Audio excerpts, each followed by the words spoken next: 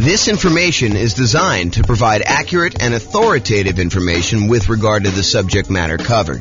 It is offered with the understanding that the presenters are not engaged in rendering legal, accounting, or other professional services. If legal advice or other expert advice is required, the services of a competent professional should be sought. Welcome to the Green Bay Real Estate Investing and Real Estate Financial Planning Podcast. Learn all about investing in real estate in Green Bay, Wisconsin, with a combination of real estate, financial planning, and modeling with numbers specific to Green Bay, plus syndicated, more generalized recordings of live and pre-recorded real estate investing classes, not all of them specific to Green Bay. Be sure to stay tuned after the podcast for a message from our sponsors.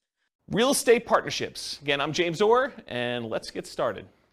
So, we've been going through a series of classes. So, the primary strategies and primary classes we typically teach, to kind of answer your question, Bill, these are the ones we tend to focus on. So, buy and hold, nomad, and house hacking, those are sort of the primary strategies that I tend to teach classes on.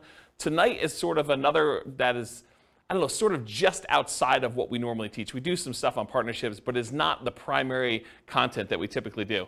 So all the secondary strategies to creative financing, we covered all that last week. That's like owner financing, subject to, rent to own, lease option, lease purchase, the ultimate strategy, agreement for deed, contract for deed, all those ones as well.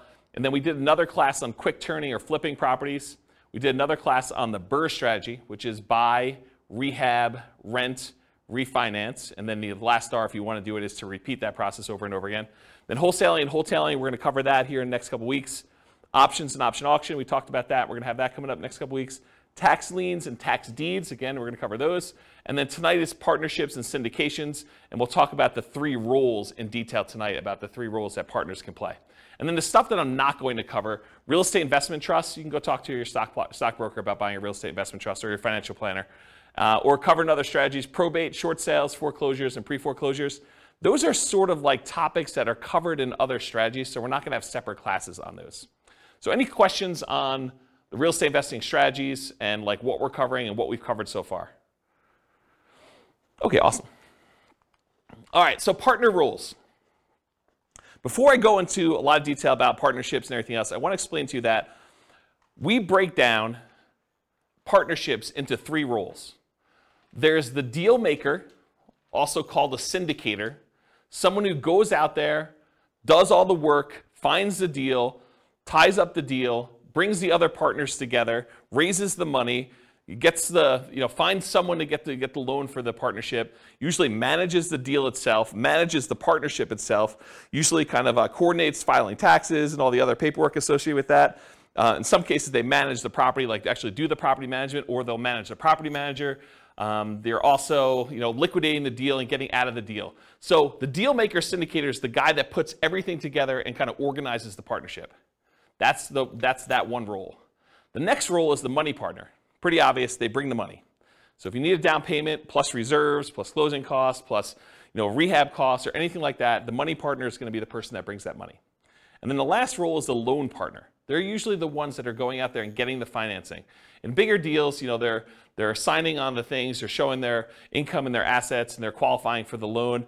For some of the smaller deals, they may just be getting the loan itself and doing it on behalf of the LLC or something like that. So that's the loan partner. Those are the three roles. Any questions on the three roles? We're going to go through a lot of detail on them tonight, but it helps if you really understand what they are now. Any questions? Pretty simple, straightforward? Awesome. So variations by role. So how much money is required, how much risk there is, what the scalability is, what the credit requirements are, what the different skills are, what the style of investing is, how stable it is, what the profit speed is and the profit size, and whether or not you can reuse your retirement account in order to do these, they all vary by role. So it's not like you can say, partnerships are all this. It's like we're going to talk tonight and say, well, the deal maker syndicator has this specific set of risks, the money partner has these specific sets of risks, the loan partner has these, and we're going to go through in detail all the different ones so that you can see how different roles vary. Just about everything depends on which role you take in the partnership. They're different for the deal maker than they are for the money partner. They're different for the loan partner. All right, so especially with partnerships, and this is true of a lot of other classes we've taught, but I think partnerships is even more true.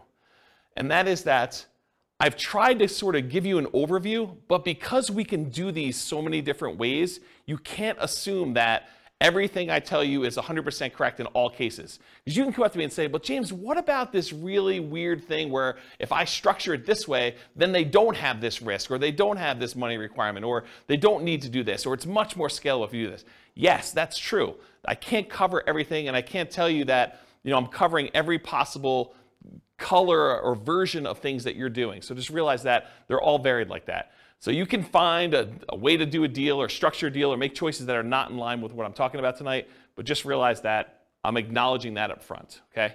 And just because you don't think there's a chance that X can happen doesn't mean that it won't happen. So you may hear me talk about stuff tonight and be like, why is he even saying that? What's the chance of that happening? Well, it can happen. That's why I'm talking about it, right? So just realize that, not because, just because you haven't seen it, there's someone who comes to class who will tell you, real estate values, they always go up. I'm like, nope, that's not true. So you get the idea that there are these things that just because you haven't seen it happen doesn't mean that it won't happen to you in the future and that it can't happen. Do your own research. This is intended to be a starting point for discussion. Please do not take everything I say as James said this, so that must be true. Go do this as a starting point to research and say, he said something about that. Maybe I should look into it or talk to my attorney or whatever you're going to do about that. Any questions on exceptions? Cool. All right, so real estate partnership variations. Real estate partnership variations. So these can be formally structured in a number of ways. I'll talk about, I have 3 active partnerships still going on. In all 3 of them, I am the money partner. I'm a money partner in all 3 of them that remain. One of them is for a 100-unit apartment complex. I'm a minority money partner in that one. Another one is for a single-family home. I'm a money partner in that one. And another one is for a small group of single-family homes. And I'm a money partner in that one. I've done partnerships before in various capacities. Some cases I was the deal maker syndicator. In some cases I was, I don't know if I've been loan partner in a long time, if I have. It's been a while since I did loan partners. I've been using loan spots for my own stuff. So if I did do loan stuff, it was early on. But primarily my role has been money partner. So just to kind of talk about these. So in one of the deals, it's a very simple structure. It's an LLC. There's 2 owners, and it's really simple. In another one, there's an LLC, and there's several owners, and there's the syndicator who's doing the overwhelming majority stuff, and the syndicator also happens to be the loan partner in that one. And then the 100 units, I think it's an LLC. It's been so long. I think it's an LLC, and there's a lot of investors in it. And I think there's a loan signer for that one, although I'm not the deal syndicator and I have less insight as to exactly what's going on in that particular one. So to give you an idea of how you could structure these, and there's lots of different ways to structure them. I mean, you could structure these as general partnerships where you and someone else get together and you just agree to buy a whole bunch of properties. Or you could do it deal by deal. You could do it house by house. You could structure these any number of ways. And depending on what strategy you're doing, you might want to structure them different ways. So just realize there's a lot of variation there. You could do these real estate partnerships with almost any of the real estate strategies we've talked about. So you could do partnerships to do buy and hold. You could do partnerships to do house hacking. You could do partnerships to do some type of nomad. I mean, that's what nomad by proxy is largely, right? You could do these strategies with fix and flips. You could do these strategies with creative financing. So there's a lot of different strategies you can use to do these with. You don't have to do any one particular one. What else on here? Buy and hold tends to be the most common probably for real estate investing strategies. And it can be any one or more of the 3 roles, and sometimes the deal does not require a role. For example, last week we talked about creative financing and buying properties subject to. And in those cases, do you need a loan partner? Who's really acting as the sort of de facto loan partner? The seller. Yeah, the seller, because you're actually taking over existing financing. So you don't need to bring in a separate partner. They sort of are acting indirectly as the loan partner in that particular deal. So sometimes roles don't exist in those. You can do this in local markets or remotely. So if you're having a hard time finding deals that are worth buying, you don't have to do your deals here locally. You could do partnerships in other markets. There's someone who I know is doing a pretty large syndication, and part of their pitch for how they're going out there and raising money is they're doing geographic diversification. They're going to buy a couple of commercial apartment buildings and some commercial office buildings, and I think they're even doing like a hotel, and they're kind of doing this geographically diversified. So it's not all in one city.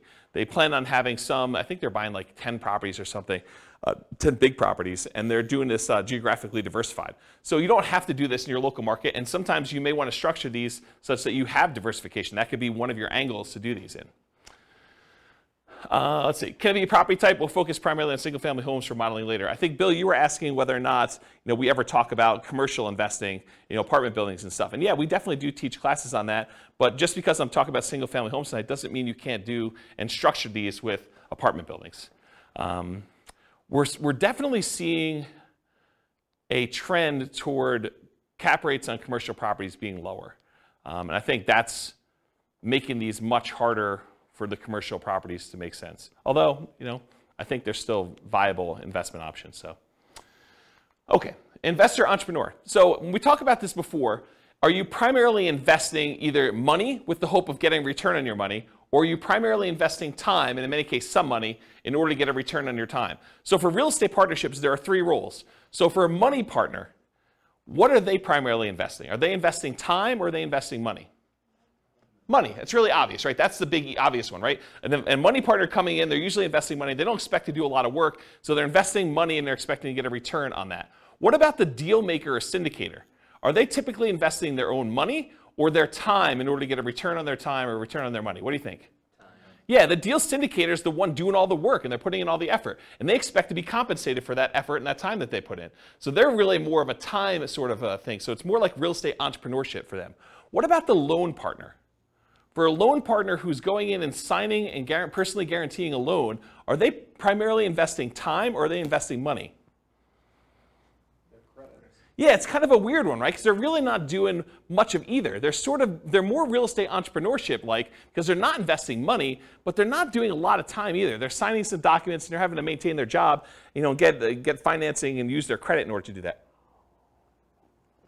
So if you had to force me to choose between real estate entrepreneurship and real estate investing for them, I would say it's entrepreneurship-like, because it's not really that they're investing a lot of time, but it's more like that than it is real estate investing-like. Any questions on this? Yeah, Daniel. For the deal makers, yep. You said it's a lot of time intensive. And I don't know if this is a dumb question. Have you found that they'll kind of include some sort of management fee or some practice like that?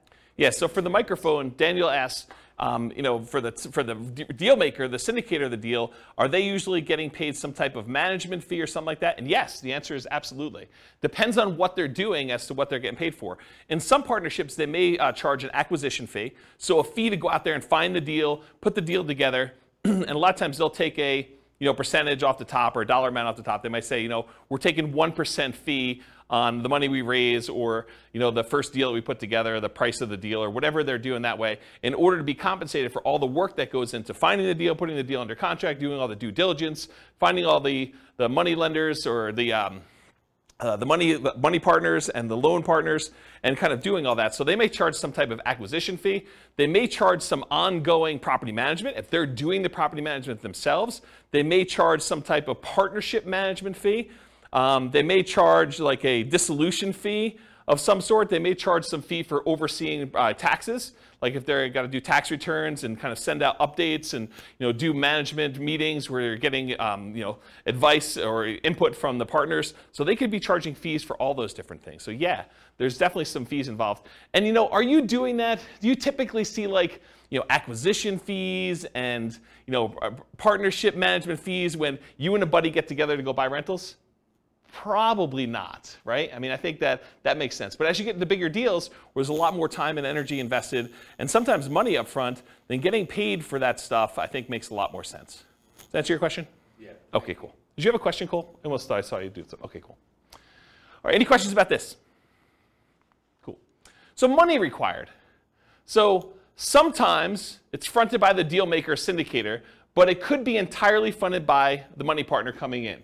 But often the loan partner does not have any expenses. It's covered by the partnership. So here's where the money is usually required for partnerships. And of course, the strategy may dictate where you spend money. You may need rehab money if you're doing more fix up than if you did buy and hold or creative financing or you're buying pretty houses or something. So money to consult with a local attorney to get the correct paperwork and advice. I think if you're going to do these, you want to make sure that you are willing to invest the money in order to do it right from the beginning. There's few things worse in the world because everybody is like gung-ho and happy at the beginning of the deal. They're all excited about doing the deal, but that's when you want to agree on all the things that could go wrong and how do we get out of this thing if I decide I don't like you or you don't like me, or how we resolve our issues, or what happens if someone dies and the deal maker is unable to do stuff anymore. Like, how do you resolve all those things? The time to work all those things out is in the beginning with the help of an attorney who structures the correct paperwork. You don't want to get to the end and find out later that we didn't think about this. We don't have a way to do this. We don't have a way to buy out a partner. I have a partnership agreement that doesn't have a buyout in it, which isn't come up, but that's a potential problem if a partner wants to buy someone else out, okay? All right, so consultation with local attorney to get correct paperwork and advice. Sometimes you're gonna need money in order to do marketing and find or acquire the deal. Sometimes you'll find these deals by looking on LoopNet or local MLS or networking or wholesalers or some form of that. But sometimes you're spending money in order to do marketing in order to acquire deals. And so it depends on which way you're doing it as to whether or not the deal maker, the syndicator, needs to spend that money up front and then maybe get reimbursed later by the money partner. Maybe it's part of an acquisition fee, or if they're just going to self-fund that and that's their minimal investment into the deal. Maybe they only spend money on marketing costs and talk to the attorney, and then after that, the money partner comes in, does the down payment, and does the closing costs, and does the reserves and everything else. But that could be there. Earnest money. So earnest money is usually money you put up in order to control the deal before you formally go and close. And so you'll need to have some earnest money. And with some of these larger deals, these can be significant checks. They're not just $5,000. So realize you could need earnest money up front. So realize if you're doing these bigger deals, you may want to partner with your money partner early and talk about providing earnest money if you're doing those, if you're unwilling to do it, if you're the deal maker or the syndicator in that deal. Does that make sense? Okay. Reserves. You should not be doing these deals without reserves. And in my opinion, there's a tendency for the mom and pop landlord real estate investor, which I don't believe you should be doing this, but there's a tendency for them to kind of play it really loose and invest in real estate without setting aside, specifically earmarking money as reserves. They'll say, if I really need to, I can go tap into my 401k or my IRA, or I've got $50,000 in credit card balance that I could use, or I can go get a personal loan from the bank if I really needed money to do something. So I don't really need to have 6 months of reserves per property set aside. When you do a partnership, though, and first of all, I don't think you should do that. I think you should set aside reserves, in my opinion. But when you're doing a partnership, I think that's sort of like cowboy, sort of gunslinging, sort of like make it loosey-goosey, whatever you can do. I don't think that flies as much. Because if you've got a money partner and they've already put in $100,000 in order to do a deal, and you go to them and say, hey, we didn't have reserves set aside, but we got a roof, and the roof's going to cost whatever it is, $20,000 on this building that we just bought. I need $20,000. And they're like, I don't have $20,000 right now. I just made another investment. I've used up all the money. I didn't keep reserves set aside for you doing that. And you should probably have that in your agreement as to how that all works too. But you probably should have some money set aside for those types of things when you're doing your partnership. Which, when you're doing your deal analysis, you want to make sure you include reserves there for doing that. And we do a whole class on the importance of doing reserves when you do your deal analysis. And then that drags down the return you're getting, right? It's not like you just go do it and you're doing your return based on the down payment and closing costs and any rent-ready costs you have when you first do the acquisition. You really need to do the analysis with all those costs plus the amount of money you set aside for reserves to find out what your true return is, because that money really can't be used for anything else. You got to keep it set aside, and maybe it's earning 1%, 2%, 8%, wherever you're keeping it, and that's actually, you can use that as part of the return you're getting, but you should be calculating your return on your real estate investments using that reserve money too in the denominator. Does that make sense to everybody? Okay, cool. And if you're not familiar with what I'm talking about, go watch the class. I think the class name where I first introduced this concept, I think it was called Everything You Learned About Deal Analysis is Wrong. Because I think everybody else, when they do their spreadsheet, does not include reserves.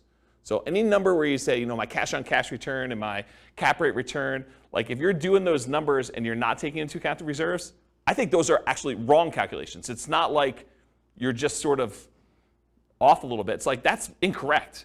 And so go watch that class where we talk about that, and I have some frameworks for doing reserves, whether you're doing, 6 months of reserves or 12 months of reserves and what the differences are and how I kind of look at those. So you definitely need reserves as part of the money required when you're doing these partnerships.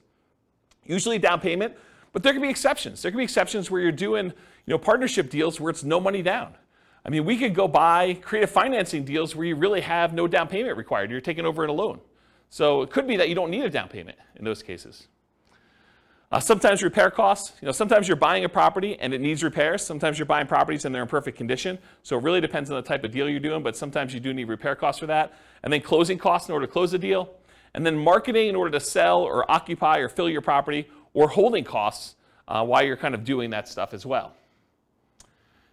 Any questions on money required for doing partnership deals? And where it comes from? Really the answer is it usually does not come from the loan partner, for this money required. Usually either comes from the money partner, or in some cases the deal syndicator, the deal maker / syndicator, and sometimes that's reimbursed, sometimes it's not. It's really all negotiated. You realize there's no formal structure for this. It's not like everything is rigidly set and you always got to do it this way. Does that make sense, everybody? This is all negotiated. That's what makes it so complex and hard to teach, is that I try to give you examples, but you could do it another way and it could be totally different. Okay? All right, credit required. So the deal maker or syndicator, depending on how it's structured and ownership sizes, some lenders may require that the deal maker syndicator sign for the loan as well, but often they do not need to sign for the loan and do not need to have credit in order to do this, especially if you're a small minority partner. If you're a deal maker syndicator and you've got a majority stake in the deal, a lot of times the lender is going to want to see you on there, signing for the loan as well. Okay? Money partner, they do not usually need to sign for a loan and have no credit requirement. This is pretty typical. It's often structured for them as a limited liability partner, and their only risk is the money they put into the deal. They're usually not personally signing or personally guaranteeing anything to do with the loan. They usually are not required to put additional money into the deal unless you write it up that way. And then if you're the money partner, you want to make sure you understand what your obligations are.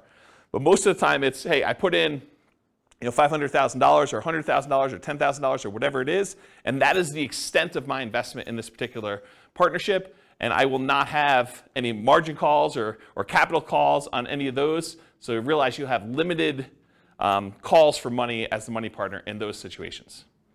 Okay? And then finally, the loan partner, they need to have credit required in order to get the loan, unless you're doing some creative deal where the seller is leaving the financing in place or something like that. So the loan partner typically needs great credit and often needs great income and assets to sign for the loans, especially for larger deals. Okay? And in some deals, credit is not required at all. See the strategy classes for detailed info, but a couple examples might be partnership flips, where you're using the seller's financing in order to keep on the property while you're doing the flip, or some creative financing stuff as examples. Any questions on credit? Yeah, Daniel. For the loan partner, in your experience, have you found the loan partner to either be like in a high-paying job, doctor, lawyer, etc., or are they typically just a very well-established, very experienced investor? What have you? So the question for the microphone is, for loan partners, are they typically some type of high-paying job, like doctor, lawyer, attorney, something like that, or are they, just a pretty well-established investor? And my experience is it's all over the place. Like one of the partners I have is a very well-established real estate investor. They're not a doctor or lawyer or anything like that. Another one, it is not a doctor, lawyer, or even what I would consider a well-established real estate investor. It's just a regular real estate investor, not crazy assets, not crazy income, just sort of that. And a lot of the ones, let me think about this. So some of the other ones I've done, they've also not been really crazy high earner type people. Sometimes it's, like somebody just buying a single family home. They're able to get the loan on it. And we'll talk about the examples toward the end of class where we do Norm and Norma kind of variations on this. But, they're just regular people and they can qualify for the loan to buy a single family home, and they just don't have the down payments, or they don't have the expertise or time to do something, and they bring in a money partner for down payment and they just sign for the loan. And so it doesn't have to be someone who's like crazy like that. They just have to qualify. Yeah. All right, any other questions about credit required? I guess my question is when you're a money partner Yep. or a loan partner, I guess it depends on how the deal's structured, but do you have to be an accredited investor? Yeah, so that's a really good question. So Kevin asked, do you need to be an accredited investor in order to do these deals? And the answer is maybe. It depends on the deal and how many people are involved in the transaction. But if you and your buddy want to get together and buy like a single family home and one of you is going to get the loan, the other one's going to do down payments, you're going to do that, nope, you don't. But go talk to an attorney. I mean, this is part of what you need to set the money aside for, make sure you get it structured right. So ask the attorney when you go sit down with them, is this like an accredited investor situation? But my understanding is if it's just you and your buddy doing something, or you and your buddy and maybe one other person doing it, probably not.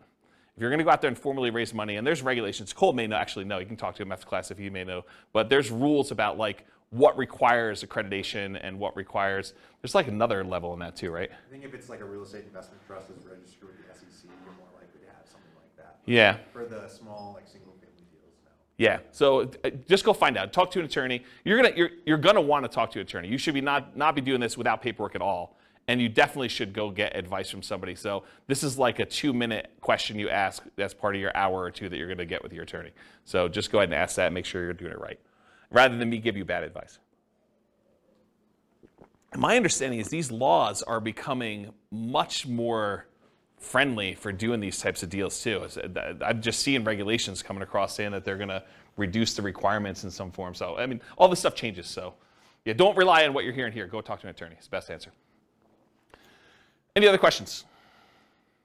Cool. So skills required. And the skills required for the deal maker syndicator are significantly more involved than the skills required for the money lender or the loan partner.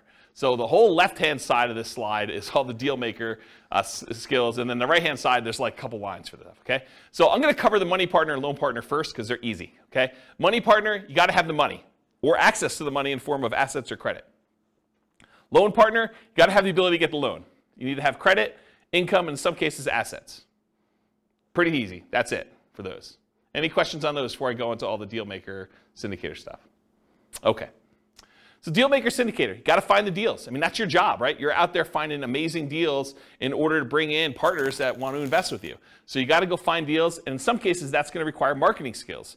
If you're not just going to the MLS and trying to do a deal that way, and you could sort of like see between the lines of like deals that are in plain sight, but you know what to do with them in order to make them really, really profitable. A really basic example of this would be, buying a property that you're going to convert as a short-term rental. Someone may have a property that's listed for sale, but the income could be amazing if you do a short-term rental on it, and it could be worthwhile if you're raising money with a money partner or a loan partner in order to go do those types of deals. But you need the expertise to be able to go see those in plain sight when they're just lying in the MLS and no one else is looking for them, or like be able to kind of put those together and have the expertise to run those, okay? As one example. James, Yeah, question. Question about the money partner. Yeah. So, like maybe in your case scenario, do they essentially just need proof of funds type of thing, or are they looking into your finances more than just that, like to qualify, the loan partner qualify? Yeah, so Nathan asked, Like how involved is their search into your... yeah, so Nathan asked whether or not the money partner is going to need to like have someone come in and look at all their financing and confirm that they have the money and where it's coming from and source it and everything. And it depends. But if you and a buddy are buying a single family home together or a duplex, triplex, fourplex, maybe even a small apartment building, and it's a pretty simple one, you telling them that I've got $200,000 to invest is going to be fine. They're not going to need to go do that. When you get the loan, they may or may not ask you, the lender may or may not ask you where those funds came from, just to kind of know. So make sure you go talk to whoever's doing the loan or talk to the money partner, make sure you structure all that correctly. But in most cases, I don't even think that's come up for me. But it's not saying that it won't ever come up in the future. And part of it may be the lender and how you structured it and everything else like that. But no, I don't think that's the case. Now, if you're doing like one of these larger type syndications or something like that, maybe they may want to go and source that. I've not seen that come up. Some of the larger syndications that I didn't get sourced for my down payment for the larger syndications I've done. And the ones that I know about going on now, I understand their process is basically you need to have your attorney or CPA just sign a statement that says you're accredited. and they're not looking at stuff. You just need to do that and send in your check. So I don't think they're doing anything like that. So it probably depends, but in most cases, no, I don't think that's going to be an issue. Does that answer your question? Okay, cool. All right, cool. So finding deals, and a lot of times that involves marketing in order to find them off market, how to do motivated seller marketing of that sort. Analyzing deals, being able to estimate rehab or cash flow, you run the deal numbers, estimating value if you're trying to buy stuff undervalued, doing comps, things of that nature. Or if you're not able to do these yourself, you need to be able to have someone else that you could tap to do it. If you've got a real estate agent or a CPA or someone else who's willing to help you with deal analysis or help you with estimating value or anything like that, then you can outsource it. But you need to be able to perform that as part of your deal maker syndicator thing, whether it's you directly or you're using someone else to do it. Deal structuring, and part of this is negotiation, but structuring the deal and also negotiating with the partnership as to how that's going to be structured. Raising money, you need to go find your money partners. Also, finding financing, finding your loan partner to be able to do that. So that's another skill you need to have. Managing the partners and the partnership itself. You need to know what is involved in running a partnership and managing the partnership and getting taxes done and having meetings and giving updates and making decisions and following the guidelines for the agreement, the LLC or the entity that you're using in order to do this. You need to be able to run the partnership and deal with partners. I mean, people with money can be a little bit strange. So if you've got somebody who you've been really friendly with and then all of a sudden they give you $300,000, they may start treating you very differently, and you may need to deal with that person. Especially if things don't go your way. I mean, when the market goes your way, I think a lot of times that just everything seems super smooth, right? It's when you have problems that you have to deal with a lot of these situations, and markets don't always go up. Yeah. So if it does go bad, can they go after the assets of the money partner? Yeah. So the question is, can they go after the assets of the money partner? And I have a different slide here when we talk about risk, and I will tell you what each individual person's risk exposure is. But part of it is how it's structured and what people are doing and what people are promising, right? I could see a situation, I wouldn't recommend this, but I could see a situation where a money partner has written into their LLC agreement or their operating agreement or whatever they're doing that basically says, if we run short on money, you are agreeing to provide additional money to kind of hold the partnership over. And it could be, unlimited. I mean, it could be just not clearly stated as to what that is. And I don't think that's an unusual clause to have in there, right? Like, what happens if we run out of money? Who's going to bring in the money? So I don't think it's an unusual situation to do that. But if I'm the money partner, I want to know what my exposure is, and I want to know what the obligations I have and what my risk is and how that might all play out. And if you're the money partner in that deal, maybe you say, I don't want to have that obligation.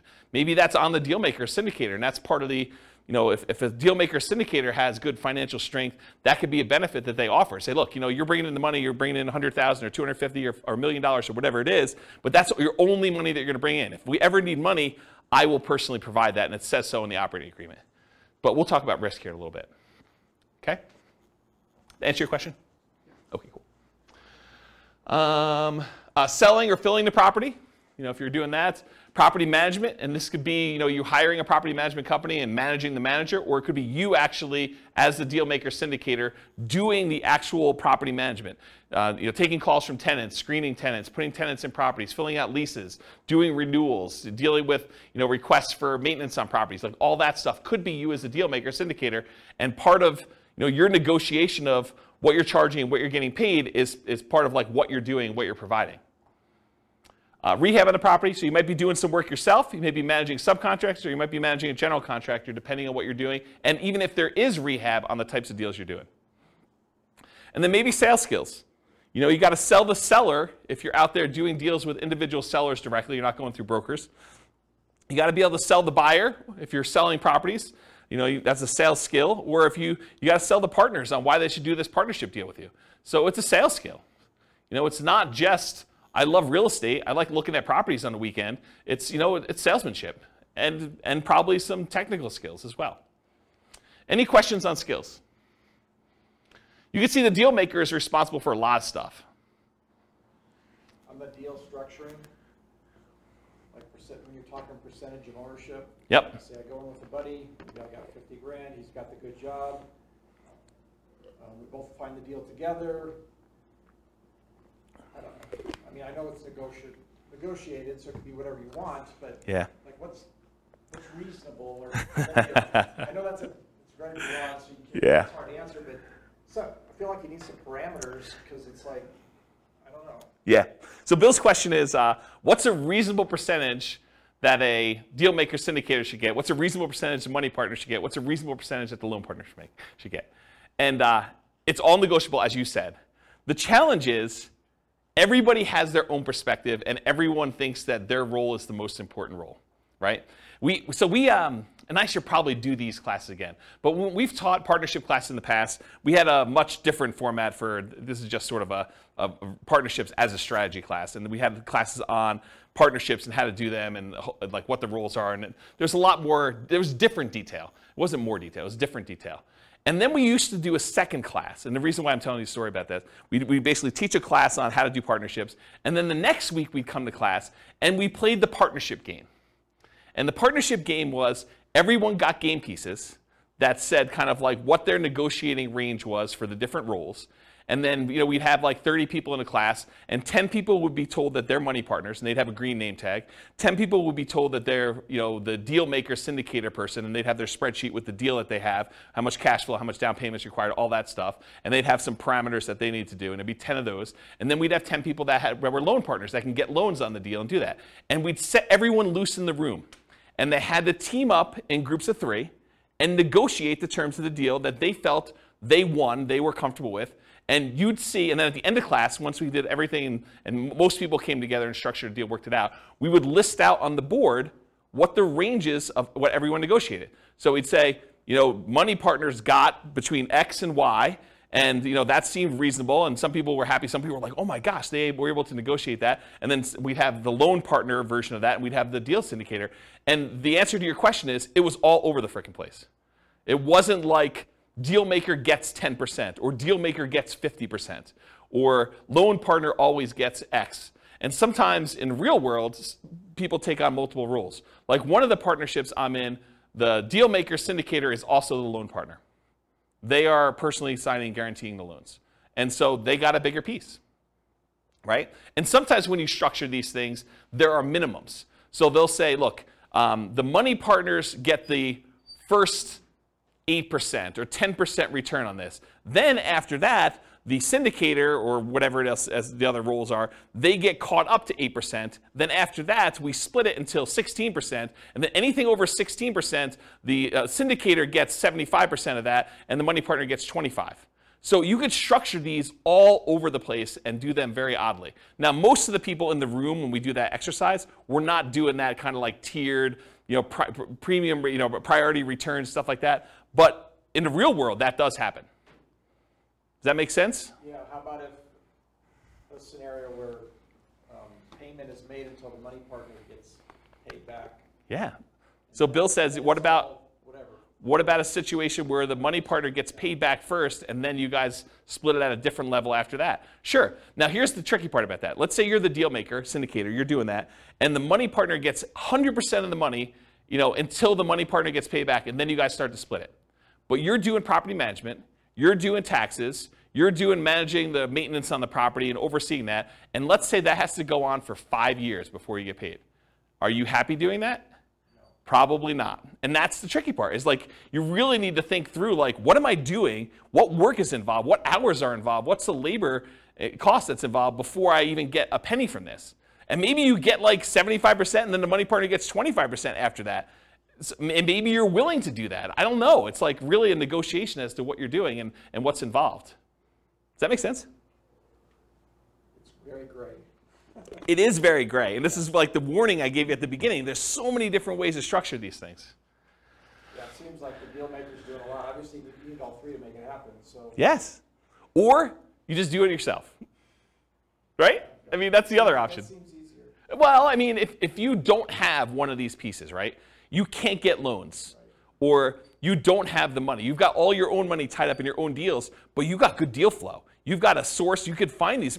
You got more deals than you could possibly fund yourself. Or maybe you're at your limit of your loans. You can only get, the second tier, adjustable rate mortgage type loans from a portfolio lender now because you've got 10 loans in your name, and now you really need like a loan partner to do deals. But you got sources of great deals. Maybe you even have down payment, or you have a source of down payment. You have another partner who's like, hey, I got plenty of money. Let's do more of those deals.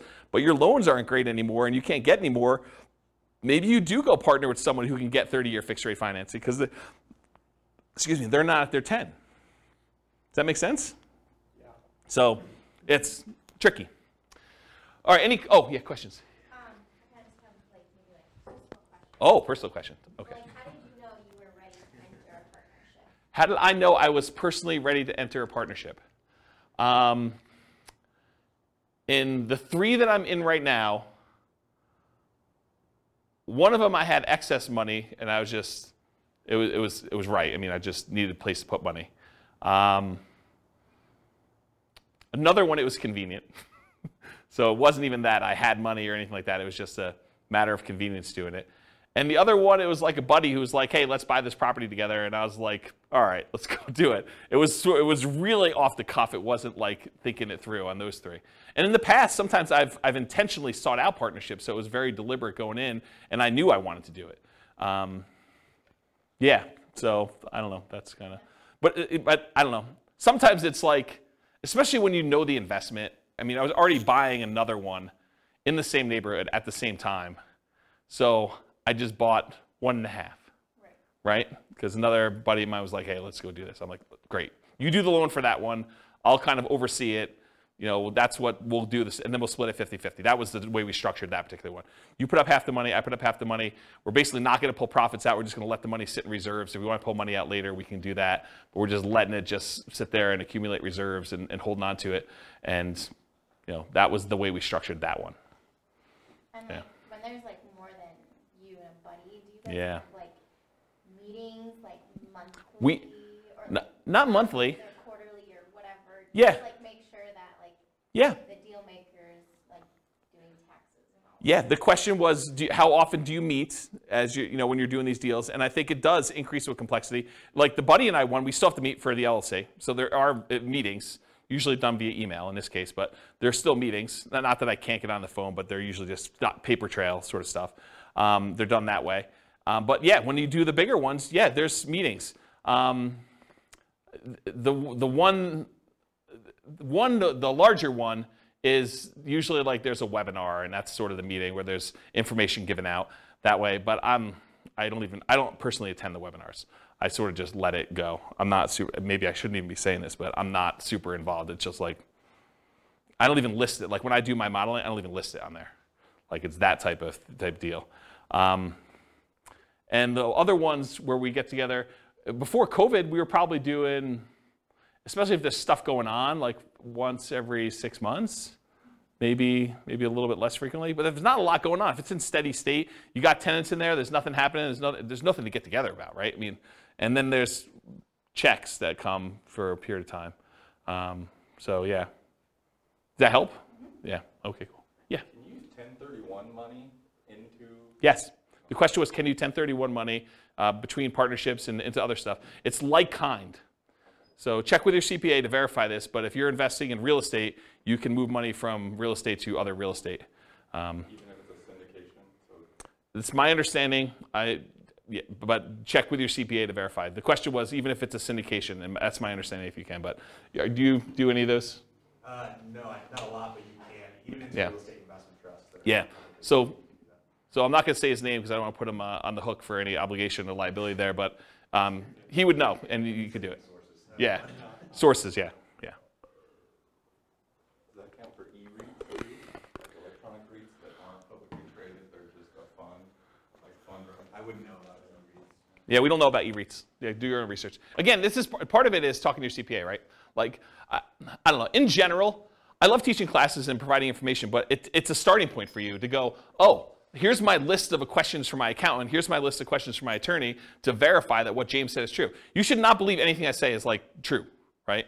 Like, I think it's true, and I'm not trying to deliberately giving you false information, but part of your job is to go do your own due diligence and verify this. And so go talk to an attorney, go talk to your CPA to make sure that for your specific situation, in your specific area, that what I'm telling you is correct. Yeah. All right, any questions on skills required? Sweet. Stability. So Shane Parrish, who was from Farnham Street, sent out an email on his blog. This is probably months ago at this point. And in the article, he basically talked about this idea of things being stable, whether something is actively stable or passively stable. Something is actively stable, it requires your attention and your input in order to make sure that you don't die or something bad doesn't happen. And the example I think he used for that is his example was flying a jet. If you fly a jet and you're not actively engaged in flying the jet, things could go very, very badly and you could die.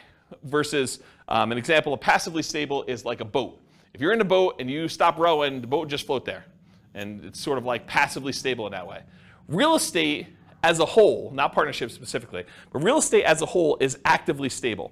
If you don't do anything with your real estate, if you're not paying your taxes and you don't have to have insurance, but if you don't pay your taxes at least, you're going to lose the property. If you've got a mortgage on the property, you're not paying that, you're going to lose the property. And if you're not managing your tenants and managing your properties and doing maintenance on them, it's required. So it's actively stable in general. Partnerships specifically vary a little bit based on the role, but they are also actively stable. So for example, the real estate partnership where you're the deal maker or syndicator, that in my opinion is very actively stable. You have to be doing stuff actively in order to keep that thing running. You need to be managing the partnership, you need to be managing the financing, you got to be managing the property manager or the tenants directly. You got to be doing all that stuff. For a money partner or a loan partner, yeah, it's actively stable in that the investment requires some work to be done, but do you really have to be doing a lot personally? Probably not. But there is something involved in there. And so I put down it's actively stable just because real estate in general is, but you're not having to do a lot of stuff yourself. In some cases, you may need to submit financials, especially if you're doing like these larger deals or commercial loans. A lot of lenders are going to want updated financials every X period of time, whether that's a year or 5 years or 6 months or whatever it is. They'll want to see some updated financials from you to make sure that everything's good. Otherwise, they can call the loan due. For smaller deals, that's probably not happening. But that's a possibility as an example for the loan partner. And for the money partner, maybe you have some responsibilities to put more money in. Depends on what your agreement says. Okay, any other questions on stability? Sweet. Scalability. So is doing real estate partnerships scalable? Is it a way to build wealth? And how big can you get with it? So real estate partnerships for the deal maker or syndicator are often limited by deal flow. How many deals can you find, and are they good enough quality where you can actually get cash, money partners and loan partners in order to do those? And so it's really limited on your ability to deal flow, and probably to a slightly lesser degree, in my opinion, is finding the partners themselves, finding the money partners and finding the loan partners to be able to do the deals. So in my opinion, that could be considered a wealth building strategy because once you're able to find enough deals and partners to do it, you can scale pretty big. It's not like you're limited by the number of loans you can get or how much money you actually have yourself. You can really scale this up. For money partners, it is limited by the money you have to invest. So it can largely be passive wealth building strategy, but it's scalable only based on how many partnerships you can find and how much money you actually have. So I don't know, I wouldn't consider that super scalable because you're limited by your own money stuff. Loan partners, it's very limited in my opinion. It's limited by the number of loans that you can personally guarantee and qualify for, and it's not typically scalable unless you graduate to signing for larger commercial loans. So you can scale it, but I think it's more limited if you're doing like single family homes, duplexes, triplexes, fourplexes. Once you get to larger deals, then it's a matter of your assets and your income and your ability to qualify for these larger deals. So depending on the real estate investing strategy being used by the partnership, there may be additional scaling limitations imposed by the strategy itself. So if you're doing things that are hard to scale just because the strategy is hard to scale, realize that could be an additional limitation for you. Any questions on scalability? Cool. So risk exposure. I think this was your question, Nick, right? All right, so let's talk about risk. For the deal maker syndicator, I've kind of arbitrarily given them a medium risk rating. Why is it medium?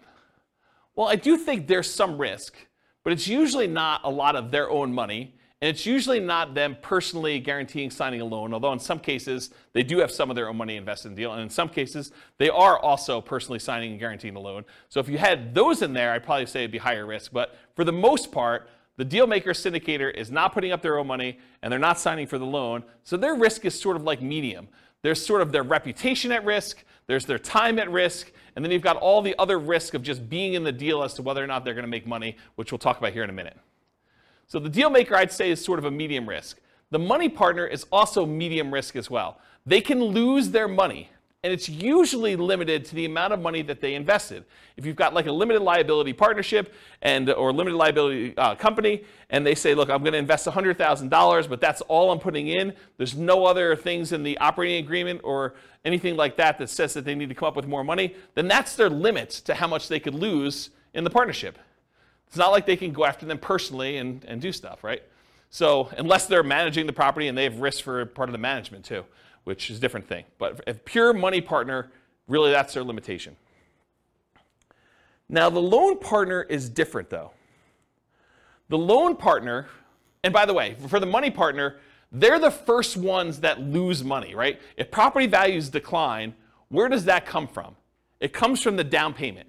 And so the down payment that the money partner gives is the first to lose money. So if we had to get out of a deal, if we were in a partnership together and we had to get out of a deal and we had to sell less than what we bought it for, then it comes out of that money partner's money, right? If we had to sell a property for less than what we bought it for, then they're the first ones to take that hit, okay? But for a loan partner, they come in there and they're personally guaranteeing the loan. And personally guaranteeing the loan is you're guaranteeing it to the lender.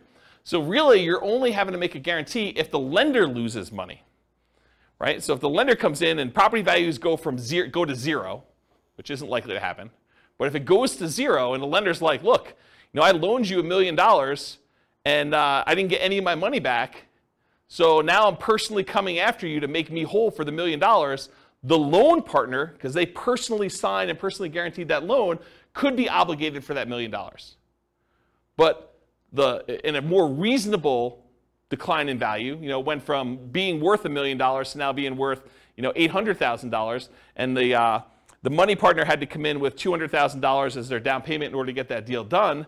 Well, the money partner is going to lose their $200,000 first. So the property values have to drop by 20% in this case in order to have the loan partner have any risk in the deal where they're going to lose some money. Does that make sense? Okay. So a loan partner I would also consider to be medium risk. So everyone has medium risk, but it's for different reasons. And I talked about the loan partner is typically protected by a healthy sized cushion of down payment. So typically the money partner is the first in line with that risk. We talked about that. And the loan partner is technically unlimited risk, although theoretically it's more likely to be the amount of the loan that is their risk. It could be for more. If the property that you own is now worth negative money, it's going to cost $500,000 for the lender to actually clean up an environmental waste issue on the property, and they go after you for the whole loan balance plus the $500K in order to do the cleanup. It's more than the loan amount, right? Technically. So it could be something that's worth more than the loan amount. Although I think these are like really unusual examples, right? This is exceptional. All right, so the general risks of partnerships, not specific to any role. Possible marketing money, having spent money on marketing, not finding a deal, marketing to buy, marketing to occupy the property, marketing to sell. Possible rehab risks, so finding out something about the property while you go in there. You already bought it, you're doing rehab on the property, and things come up that you didn't expect. Possible interest rate risk. You buy the property, you're under contract on the property, there's an interest rate risk, or you're going to sell the property, you have a tenant buyer in there, and while you're holding the property, interest rates go up, and now your tenant buyer can't qualify, so you have the interest rate risk while that's happening. Possible price decline during ownership, I think that's self-explanatory. Possible rent decline during ownership, I think that's also self-explanatory. Then you've got all your typical tenant and property management risk. Being accused of violating fair housing or something like that. I think those are all the normal risks you have with just buy and hold strategies in general. That's an additional risk you have with the partnership. And possible partnership risk, and especially based on how the partnership is structured. If you do some type of general partnership where both you and your buddy are general partners in the deal, and he does something stupid, you could be dragged into that. So realize how you structure these matter. You should go talk to an attorney and do that, but there's some partnership risk based on how partnerships are structured. And there may be additional risk depending on the real estate investing strategy being used. So if you're interested in a certain strategy, go watch that whole class and we talk about the risks specific to that strategy and you can go learn about those. Any questions on risks? Risks. There's my lisp coming out. If the money partner signs on the loan, do you need the loan partner? If the money partner signs on a loan? Yeah. So if the money partner signs on a loan, they are the loan partner too. Right. So they're fulfilling both roles. Well, I guess I thought you said that sometimes the money partner also signed on the loan. Well, I guess you did. So we have two parties. So money partner doesn't usually sign for the loan. That's the unusual one. Usually who does have to additionally sign for the loan is the deal maker syndicator. Okay. Although if you own a large percentage of the deal, a lot of lenders will require you to sign too, just because you own a larger percentage. So it depends on lots of stuff, but I've seen that happen before. Yep. Any questions? Cool. So profit speed. How quickly do you make money, and what size of money do you make at one interval? The size is typically negotiated in the partnership agreement. So it really depends on like what your role is and what you negotiated. And it can vary depending on the real estate investing strategy of the partnership and how the partnership is structured. So it's really hard for me to answer this one, but I will try. Deal makers and syndicators, they can make money up front. I think Daniel had asked whether or not you can get paid for this. Yeah, you can make money up front as acquisition compensation. So putting together the deal, doing all the work, getting the deal going, getting it set up, having it go through to closing. Sometimes you can collect a fee for doing that. But you can also, as a deal maker, make money ongoing. A share of the profits, fees for work done, running the investment, doing management, doing all that other stuff. So you can get paid for doing that work. And then a lot of times deal makers, syndicators make the money at sale as being one of the owners. For money partners, it's typically not upfront. It's weird for you to go give $1 million to invest in a deal and immediately get compensated part of that back. It's unusual to have it structured that way. It could be, but it's really unusual. Typically you get a profit of ongoing, like revenue coming in, cash flow, whatever it is, and at the sale as part of your equity. And then loan partners can be paid up front.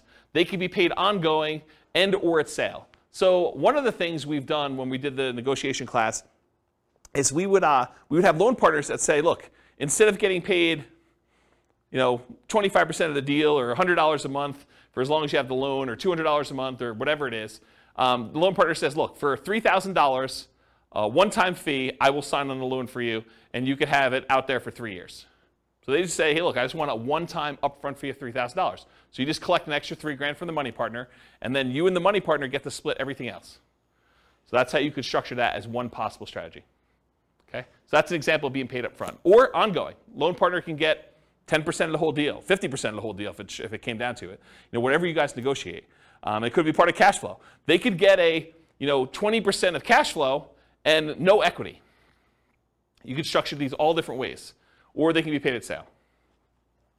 They have ownership, they have 20% ownership in the whole deal, and then get paid at sale. Maybe they're not getting any of the cash flow. Maybe the reason that the money partner wants to be involved is they want cash flow on their money, but the loan partner's like, hey, look, if I can get paid money when we sell this thing, I'm okay with that. So I want 20% of the equity, but 0% of the cash flow. Because some money partners, they're using their money because they want money to live on, essentially. Okay? Any questions on profit speed, profit size? Okay, finding deals. The deal maker syndicator is typically the source of the deal for the money partner and the loan partner. So the money partner is not usually the one out there finding deals. The loan partner is not usually the one out there finding deals. It's usually the deal maker syndicator. And where do they find deals? Multiple listing service, any property listed for sale by owner, and there's two groups of those. The ones that are actively marketing their property for sale, they're the ones that have the sign in the yard, or they're advertising it on websites saying, I want to sell my property, it's for sale by owner. And then you've got all the hidden ones, the ones that don't really know that they are selling the property. It's like, I would sell, or I'm motivated, and if someone would come and offer me the right price, I would do that. And you usually find those either through networking or by putting out marketing and getting those guys to raise their hand saying, hey, my property is not up for sale yet, for sale by owner, but I would be a seller. I would sell to you. And then finally, wholesalers. Those are the primary ways to find it. Someone who is out there finding deals and they're willing to assign their deal to you for a fee. More unusual ways to find deals: tax liens, tax deeds, tax sales, auctions like foreclosure sales or IRS auctions, and then any real estate owned by a bank. When a bank takes back a property through foreclosure, sometimes they'll keep it on their books and they're going to try to sell it directly before they list it in the MLS, and sometimes you could buy properties that way. So those are more unusual ways to find deals. Any questions about finding deals? Cool. So when you're analyzing deals, you can go download a copy of the spreadsheets, realestatefinancialplanner.com/spreadsheet, and you just run your deal as if you're doing a deal analysis for doing this. I thought about adding some stuff for partnerships, and I probably will add like separate tabs just to make it easy. You put in all the partners, what percentage of cash flow they're getting, what percentage of equity they're getting, and then it'll kind of like do some summaries for you and stuff like that. But I haven't gotten there yet. So if you guys are really, really interested in that, just drop me an email, especially if you're listening to this recording and I haven't done it yet, and that'll prompt me to see if that's something I want to move to the top of the list to do. But unless there's demand for it, I'm probably not going to immediately jump to do that. So you can go download the spreadsheet, realestatefinancialplanner.com/spreadsheet, and you can analyze deals, and then just realize whatever your cash flow is, you need to divide that up by whatever the shares are for which partner is which, and then how much equity proceeds from the sale you have, you need to divide that up by whatever partners are doing. You just do that manually for now. Any questions? Cool. So what kind of market conditions doing partnerships work in typically? It's markets where you can find desirable deals for partners, typically markets with good cash flow, typically markets with strong appreciation and rent appreciation. The challenging markets to do this in are markets with significant negative cash flow with reasonable down payments, and markets with no or negative appreciation and rent appreciation. So you don't have to do it in your market. If you think your market's not going to be growing, you can do this in other markets. That's one of the benefits. Or you could change your strategy to take advantage of forcing cash flow in markets where they typically don't have good cash flow. For example, short-term rentals. Any questions on market conditions? Cool. Accessibility, availability. So deal maker syndicators. In many markets, there are plentiful deals you can select from the MLS. So in some markets, it's as easy as just picking the best deals of the bunch from the MLS. It's not a matter of are there deals, it's sifting and sorting through the deals that there are and finding the one that makes the most sense and picking that out. In other markets, you're sifting and sorting for the top deals, which I just talked about. In other markets, it might be challenging to find positive cash flowing properties except with significant down payments. So it might be hard in your marketplace to do this. Interest rates may be a significant factor where properties will cash flow or not. And then make sure that the property you're going to do the deal with, works for the type of strategy that you're trying to implement. As one example, don't go try to do a short-term rental in a neighborhood that has an HOA that prohibits short-term rentals. So verify that you're able to do the type of deal that you want to do. And then money and loan partners, you need to find the deal makers, syndicators with the deals that meet your investing criteria. So for them, you're not trying to find the deal as much as you're trying to find the deal maker syndicator who has the deal that makes sense for you. Does that make sense? Any questions? Using retirement accounts. So can you use your retirement account to do partnerships? For the deal maker and syndicator, you may be able to take your ownership interest in the name of your retirement account, usually a self-directed retirement account, but it is likely to limit what you can do on the deal because you can't self-deal or self-serve or something like that. There are limitations on what you could physically do when your self-directed IRA or self-directed 401k is the one that owns the property. For a money partner, yep, you could usually invest in these with your self-directed retirement accounts because you're not usually one doing any of the work. And then for a loan partner, maybe, but it's depending on how it's structured. So you want to go talk to your advisor to make sure you get good advice on that. But depending on how it's structured, you probably can, but there's probably some weird exceptions to that one. Any questions on whether or not you can use your retirement account to do partnerships? Cool. All right, so now we're going to go into more of the quantitative analysis. So you'll notice the structure of this class and the previous classes and all the different strategies. I sort of do a more qualitative analysis of like how the deals work, what the risks are, what the scalability is, what money is required, what skills are required, all those different things. And now I'm going to switch over and I'm going to do numbers. And I don't think a lot of folks do number-based analysis for different strategies, especially comparing one strategy to another where you compare numbers. And so that's what we're going to take for the rest of the time. We got like 45 minutes left or so. And I'm going to dig into different strategies, how long they take for you to achieve financial independence. And then we're going to look at how partnerships perform for you achieving financial independence. But I will tell you, as we've discussed in detail tonight, it is really hard to formulate like what a reasonable setup for these things are, right? Like there's so many variations and so many different things you can do that it's going to be really tricky to do this. And you probably want to go do additional modeling depending on what you're specifically doing. I'll do some really kind of like plain vanilla-ish ones, but there's so many different variations on this. It's going to be really, really hard to just pick one and do it. All right, so for deal makers, syndicators, partnership requires work and effort like a job. So when we do modeling for it, it often shows up as income when we model it. So because they're not actually buying a property and it's not like showing up as a property, it looks a lot like, hey, look, they're just getting an extra, $200 a month, and that's increasing over time because that's what their ownership share gives them. And at the end, they're going to get a pop from that, right? So it sort of shows up like income when they do that. It's similar to how we model house hacking in a lot of ways, right? The house hacker gets an extra $500 or $600 or $700 a month per tenant that they've got in the property, and that shows up like it's a separate job or small business. So it just looks like income when we do the modeling. So it's very similar in that way. For money partners, it's typically passive, and it often shows up as a % return on the money invested. It could also show up as like that $200 or $400 a month or whatever it is, and then a big pop at the end if you go and sell the property, or an increase in the amount of cash flow you're getting when the loan gets paid off and you're in sort of steady state after that. But a lot of times you could also look at it as, hey, look, the money partner's coming in, they're investing money in the deal, they're getting whatever it is, 10% return on their money, and that's what the partnership is paying out. You could structure it that way too. So depending on how it's structured, it might be smaller monthly, quarterly, yearly return with a big bump when it sells. And that sort of makes sense, right? You guys understand this? Am I confusing anybody? Okay. For loan partners, it can be structured with a large number of ways. It could be one-time upfront fee, which we talked about before.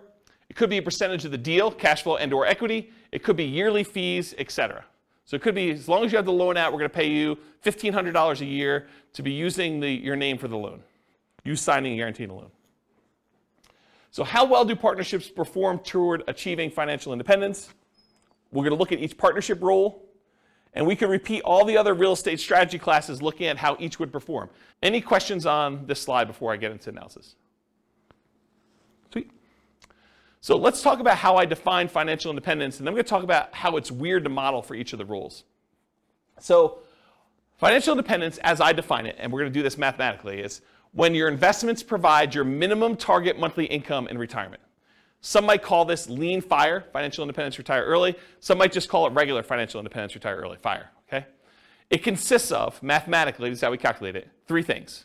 Number 1, passive income from Social Security, pensions, or annuities. So any money you have coming in from Social Security, pensions, or annuities, that counts toward the income for whether you qualify as being financially independent. Number 2, any net cash flow after all expenses. So you get the rents coming in, you get any other income from the property coming in, you have your taxes, your insurance, your maintenance, your vacancy, your property management, your mortgage payment, principal and interest on there. Expect all those is that's there. Whatever's left over is your net positive cash flow. What that number is, that contributes, that net positive cash flow, or negative, contributes toward your financial independence number. And then number 3, whatever your yearly safe withdrawal rate is on any invested assets, not including your real estate equity. So any money you have invested in stocks or bonds or mutual funds or commodities or cryptocurrencies or anything like that, if you're earning a return on those, then you could use whatever your safe withdrawal rate is. Maybe it's 4% or 3.5% or 5% if you're Bill Benjen, you just re-upped your number, whatever it is there. And whatever number you're using for that number times the amount you have invested in these other asset classes like stocks or bonds or stuff like that, that also contributes toward your financial independence number. So the 3 things are passive income, Social Security, pensions or annuities, plus your net positive cash flow from rentals, or net cash flow from rentals could be negative, and your yearly safe withdrawal rate times the invested assets you have that are other than that. Does not count for your equity in your property. You can't say I have $1 million in equity in my property times my safe withdrawal rate and I'm getting cash flow on that property. No, that's not how that works. Okay? So those 3 things. Now for partners, it's a little bit different, right? Because it's kind of like a more unusual thing. You're not just buying straight up rental and getting cash flow on it, although maybe in some cases you are. For partners, it really depends on how it's structured and how I might suggest modeling it. So for the deal maker, if the deal maker comes in and they've got a partnership that they've got coming in and they're getting some cash flow on it, I think you could argue that you get cash flow from your ownership interest. That might count as your cash flow. So you could say, look, I'm getting $200 a month from this, so that would be under net cash flow from rentals. That's one way to look at it. We don't typically count equity for determining financial independence, though.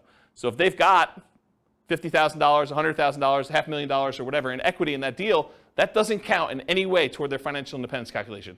Unless they sell it, they take that money, and now they have it invested in something else, stocks or bonds or whatever they're doing there, or they buy another rental, and then they get cash flow on that. Does that make sense, everybody? Okay.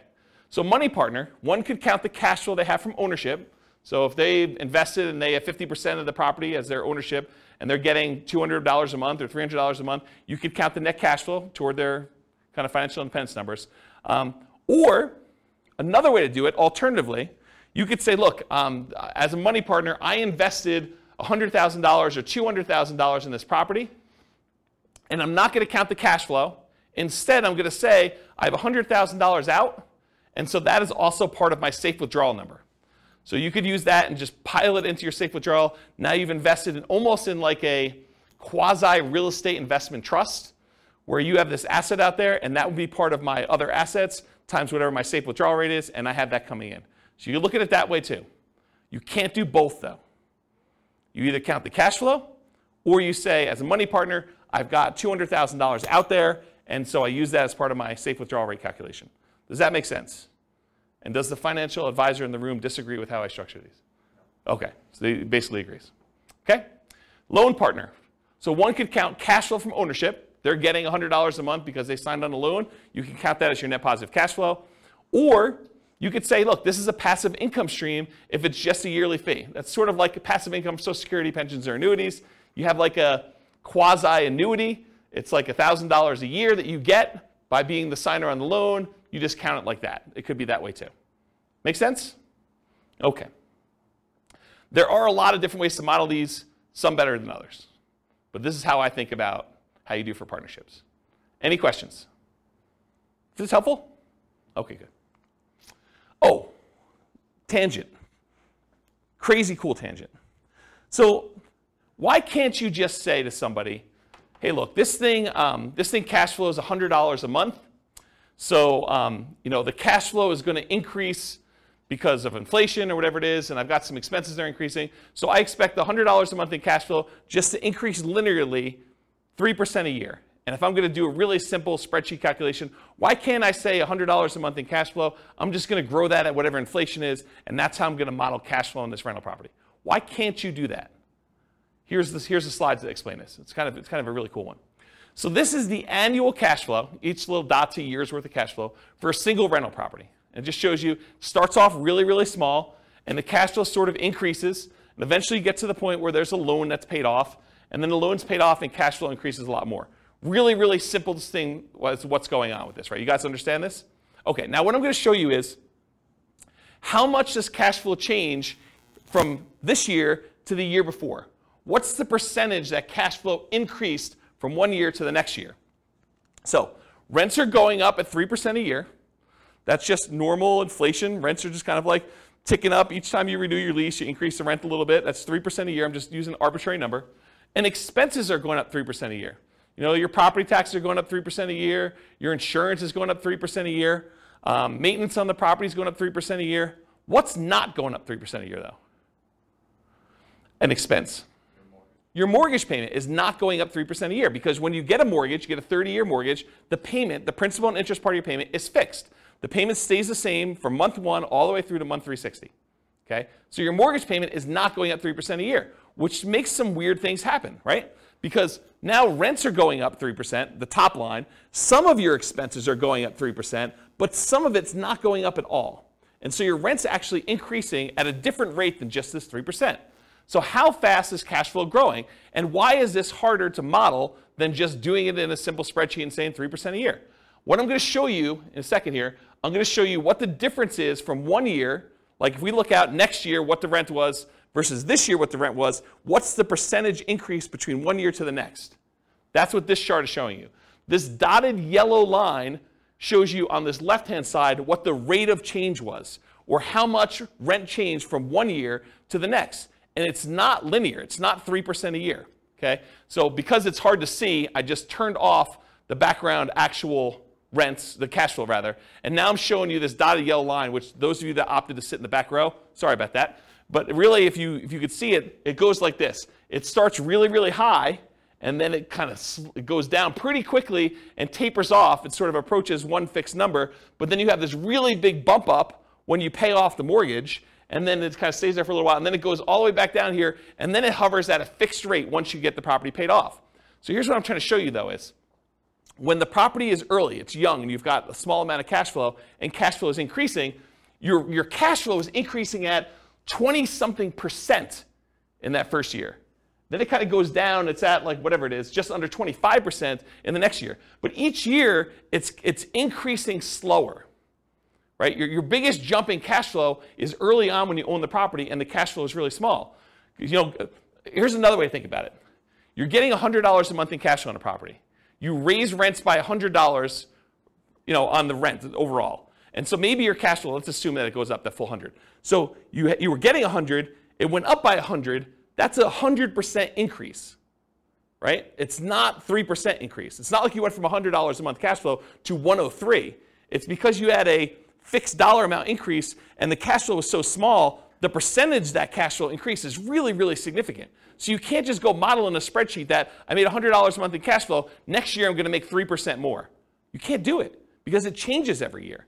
And this is how it changes. This is the actual graph that shows how it changes. And it becomes asymptotic, fancy math term for those who know what I'm talking about, but it becomes asymptotic to whatever the rents are going up at, 3%. Eventually, once your mortgage is paid off and that fixed part of that payment eventually goes away, it becomes basically about 3%. Make sense? Okay. And I'm just going to throw a curveball out there. You can tune out for 30 seconds. But if we take into account cash flow that includes cash flow from depreciation, the tax benefits, it's a little bit more interesting because when you lose your depreciation benefit after 27.5 years, your cash flow actually goes down for that period of time. Then a couple years later, you pay off the property, it bumps up, but then it kind of hovers around 3% again. And this curve is a little bit more reasonable because you're already making more cash flow because you had cash flow from depreciation added in. Okay? Tune back in. Welcome back, everybody. All right. I gotta take a drink. I noticed my voice has been weird since I had COVID. Anyone else noticing that? My voice is going? No one else? Just me? A little bit? All right, so changeable assumptions. So these are the assumptions I use. They're based on some characters from the Real Estate Financial Planner podcast, Norm and Norma, if you're kind of familiar with them. So these are the assumptions I use, but you can copy these to your own account and change any of these assumptions. So if you're like, James, I wish you did $80,000 a year in income, or I'm not saving $1,000 a month, I'm saving $2,000 a month, but otherwise this is me, or my properties where I live are not $375,000, they're $200,000, or they're $1 million, or whatever they are, you could change all these assumptions. So Norm and Norma, they're married, they're both 21 years old, recently out of college. They graduated, they work in a technology department of a large healthcare business. They have a total of $10,000 saved up between the two of them, not each.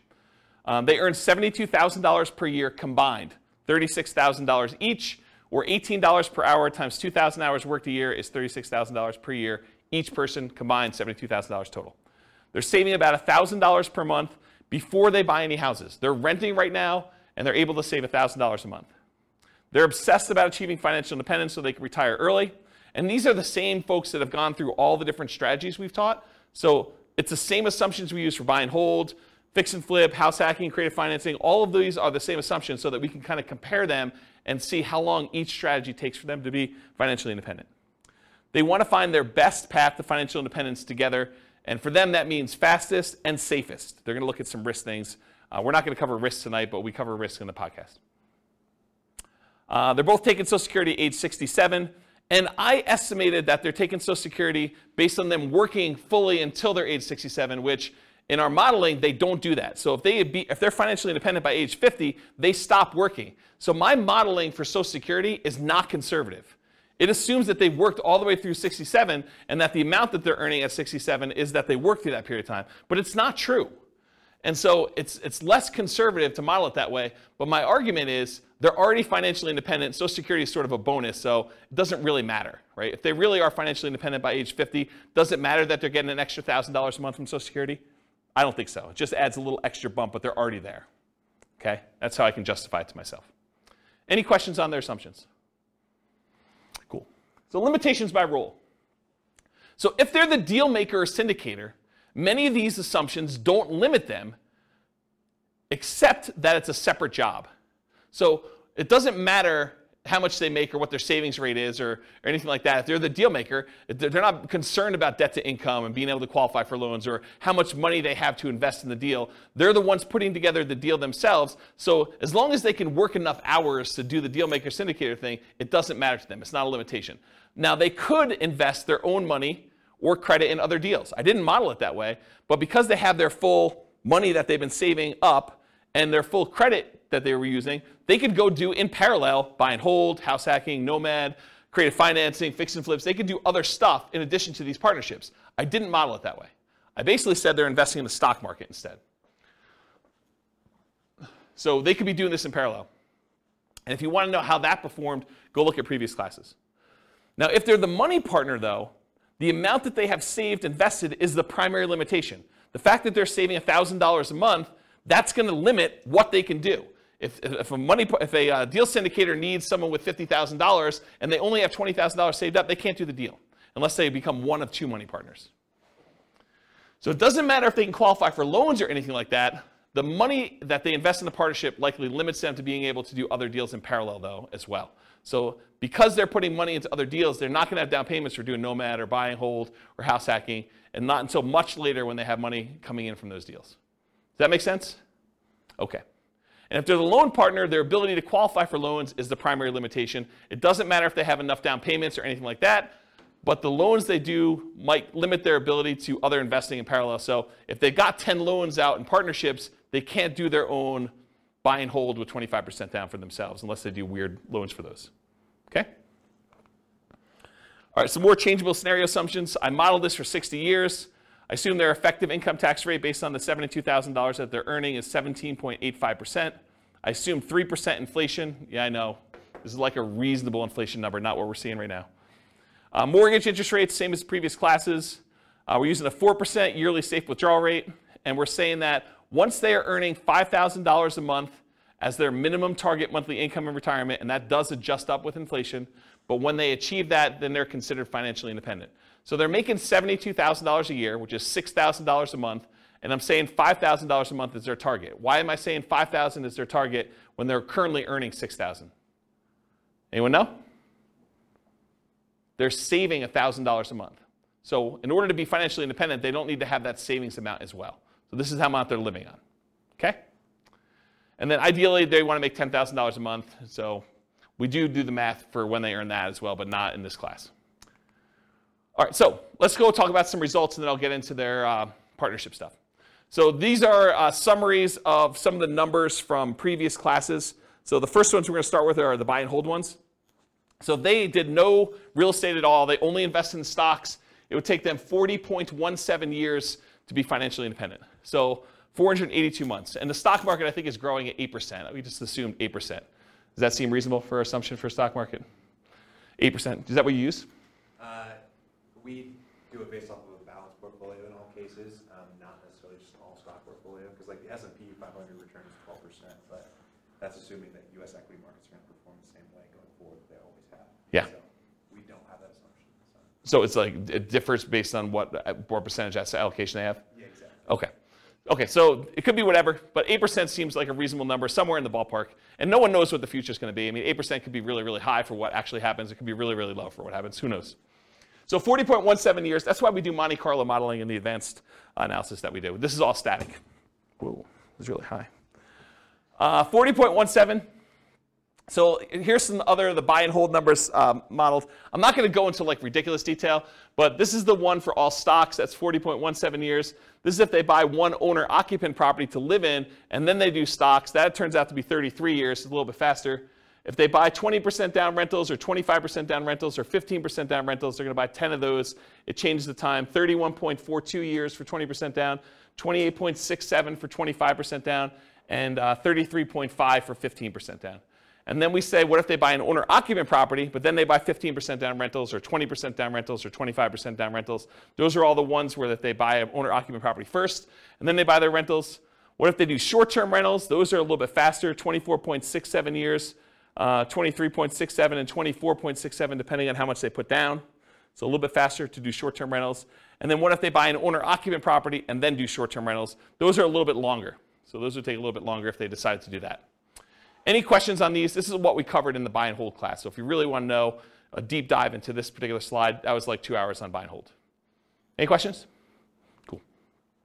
What if they do nomad? So the nomad strategy, for those that don't know, you buy a property as an owner-occupant, you move in, and you live there for a year. At the end of the year, when your agreement with the lender is up, because basically when you get the loan for an owner-occupant, you agree to live there for a year. Once that year is up, you can convert the property to a rental and buy another owner-occupant property. So in a lot of cases, the nomads are putting 5% down, moving into a property, living there for a year, getting really good owner-occupant financing rates, putting minimal amount down. They're living in the property for a year. They have PMI, but even with the PMI, the rate's better. So they're living in the property for a year, then they convert it to a rental. They repeat this process until they have the number of rentals that they want, and that's the strategy to do it. So if you imagine for a minute, instead of having to come up with 20% down in order to buy a rental property, you could buy 4 with 5% down with the same amount of down payment. So you basically acquire 8 rental properties with down payments for 2. Think about it that way, okay? So when they do the nomad strategy, they buy with 10 properties with 5% down. It's 26.5 years. If they buy 10 fixer-upper nomads, properties that need a little bit of work, it's 19.58 years. They buy 10 nomad properties where they have their kids move in on their behalf because they don't want to move into a property every year, but they've got college-age kids. And so basically when their kids go to college, they co-sign a loan for their kids in college where they're buying it together. The kid lives in the property for the year, and then at the end of the year, they move into the next property. So while they're at university, them and their parents acquire 4 nomad properties that way. They got 2 kids, that gets them 8. So they can kind of do this as nomad by proxy. Yeah, Ben? Just a question on the fixer-upper nomad. Yep. What's the discount rate? Yeah, I knew you were going to ask me something like that. The fixer-upper nomad class, I went into the details, but I don't remember. And it's hard for me to keep track of all these numbers because not only am I doing prep for these classes, I'm doing like individual podcasts and stuff for myself, and so I don't remember. Maybe 10%? I don't remember. But it was like a number where they got a big discount, but then they also had to come up with the money to do the fix-up themselves. So it was like a weird net discount, but I don't remember what the exact was. But it wasn't crazy. It wasn't like a really ridiculously aggressive assumption. I remember thinking this seems really reasonable. Partially because it needed to be a property that was in good enough condition where they could move in and get the regular financing. Yeah. But go watch that class. Yeah. It's on the podcast. So we did that. We did nomad with short-term rentals. So they basically move into a property, live there for a year, and then when they move out, they do short-term rentals with it instead of doing long-term leases. And that takes 12.67 years. If they do house hacking, so they move into a property and they get a roommate while they're living there, or they get 2 roommates, or they get 3 roommates, or they get 4 roommates, or they buy a duplex of some sort and they kind of do that, or a triplex or a fourplex. And so we've got all the different house hacking variations there, ranging from 21.83 years to 16.67. Or if they do nomad with lease options, or if you're a real estate agent, the ultimate real estate agent retirement plan of doing nomad and moving into properties and getting a rebate on your down payment because you got paid a commission when you move in. So there's like a strategy for doing nomad where you have a real estate license and you could really minimize how much you need in order to do that strategy. So we cover that in there too, but here's the nomad stuff summarized. Okay? Here's house hacking summarized. I'm not going to go on all these, but it's all different variations of house hacking. Buying a property with 1 roommate or 2 roommates or 3 roommates or 4 roommates and different down payments, 20% down, or I think actually we did all 5% down. So I don't remember what we did here, but all the numbers are there. Go listen to house hacking class for details. This is the BRRRR class, buying a property, rehabbing the property, renting the property out, and then refinancing to try to pull out either all your money or as much of your money as you can, leaving minimal in the deal. That's what the BRRRR strategy is about, and then you can use that money again to go buy the next one. So buying a BRRRR with 10% down, leaving 10% in the deal, BRRRR with 5% down, leaving 5% in the deal, and then BRRRR where you're able to get nothing down. So the nothing down one's 14.67 years. If you have to leave 10% in the deal, it's 21.67 for Norma doing that with the assumptions we talked about. Any questions on this? Cool. Here's all the stuff on quick turning and flipping. doing $25,000 net flips every 6 months, or doing it every 9 months, or doing it every year, doing live-in flips. I went through a whole bunch of variations on like, is it better to do a live-in flip and flip as quickly as you can, do a live-in flip and wait at least 1 year so that you get long-term capital gains on the things you're doing, or doing a live-in flip where you stay there for 2 years and you don't have to pay any long-term capital gains at all because you have the exemption. What's the exemption called when you live in a house for 2 years? You know what the name of that is? I don't know. But if you live in a house 2 out of the last 5 years and you don't have to pay any capital gains up to certain limitations, it's pretty big limitations though, on a property. So we did all the variations on that and looked at the time for how long it took there to do that. And then live-in flips as an agent or for sale by owner. There's a whole bunch of variations on the flipping one. You can get a feel for those. Those are pretty fast. And then here is all of the ones I've covered so far, shown on one chart, color-coded. So all the, like, what color is this? Maroon? Is that a maroon color? Maroon-colored ones, these are all the buy and hold. The orange ones are all the Nomad ones. The, whatever that is, green, sea green. That's all the Burr ones. Quick turn flips, all the purple ones, and then apparently a different color green is house hacking. You can get a relative size difference to see which ones are, in general, faster than other strategies. So buy and hold tends to be one of the slower ones. House hacking tends to be pretty slow, although there's some quicker ones on the end there. Burr tends to be pretty fast. Nomad tends to be pretty fast. Depending on what you're doing with the quick turn flipping ones, there's some really fast ones in there and some slower ones in there as well. So you can get a feel for what's going on. Go watch the classes for the details on the exact numbers for those, but you can get a relative size difference. I love this chart. This is like one of my favorite charts now for being able to compare all these. All right, yeah. Short-term rental, was Yep. it on there? Probably because it doesn't hit the criteria. It is on there. It is? Oh yeah, short-term rentals are in here. Yeah, they're like mixed in because like the buy and hold has some short-term rentals, the Nomad has some short-term rentals, Burr doesn't. Quick turn flip I don't think has any, and house hacking doesn't either. But there's short-term rentals mixed in here. You're basically buying properties in short-term. Yeah, I don't remember where they are, but yeah, they're in there. Yeah. Yep. Okay, any other questions? All right, so creative financing, this was last week, right? Like everything's merging together. So last week was creative financing. This is buying creative financing with 1 month reserves all the way through to 6 months reserves. Everything from as quick as 8.83 years all the way up to 17.42 years for doing creative financing. If you do creative financing and you do thousands of dollars in reserves, 10K, 20K, 30K, 40K, 50K, it shows the times for those instead of months of reserves. And then creative financing with different discounts at purchase. So if you get a 10% discount, 12% discount, I think this must be 6% discount, and this is 8% discount. It shows you the amount of time it takes based on the discount you get with creative financing. And then by holding period, by how long you're buying for. So this is if you're buying for, I think, 10 years. This is for 15 years, and this is for 5 years. So this is how long you're doing creative financing deals before you stop. And it ranges everything from 12.67 years all the way up to 34.83, depending on how long you do it for. And then I added in the creative financing ones all right here in red. So it's the same stuff we had before, I just added this one in there so you can get a comparison size-wise. Creative financing is really fast. It's also a very active strategy. So you can kind of get a feel for that. Any questions on this? Sweet. All right, so deal maker modeling assumptions. So now we're doing the deal maker syndicator person. I assume that the deal maker was able to negotiate 25% of the deal, 25% of the cash flow, 25% of the equity as their payment for doing the deal. So Bill, to answer your question as to what I think is reasonable, pulled it out of the air. 25% for the deal maker syndicator for doing all that work. Okay. There's some like, I don't know, almost like proxies for like what's going on there. Like property management's 10% of gross rents.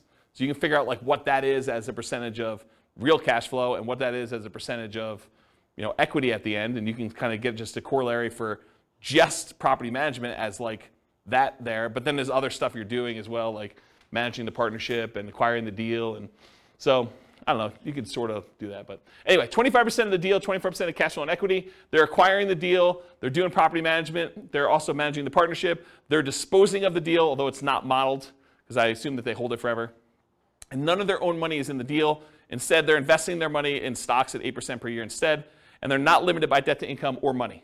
They don't need to have debt to income because they're not qualified for loans. They don't need to have any money because they're using a money partner to do these. 25% of the deal. How long does it take? If they do a deal every 12 months, 10 total, it takes them 21 years to be financially independent using those assumptions. where they're getting 25% of the deal. If they do a deal every 6 months and they do 10 deals, so they do it for 5 years, 19.67 years in order to be financially independent. If they do a deal every 6 months and they do 20 deals, because they're not limited by the number of deals they could do, doesn't matter what their DTI is, doesn't matter how many loans they have, doesn't matter how much money they have for down payments, so they could do 20, right? Just a matter of them managing 20 partnerships. That would take them 14.67 years for doing that, okay? Any questions on this? This is the deal maker syndicator role. Okay. Loan partner modeling assumptions. Again, I assume that they were able to negotiate 25% of the deal, 25% of the cash flow and equity for being the signer on that loan. Again, it's arbitrary. It's negotiated. They are personally guaranteeing the loan.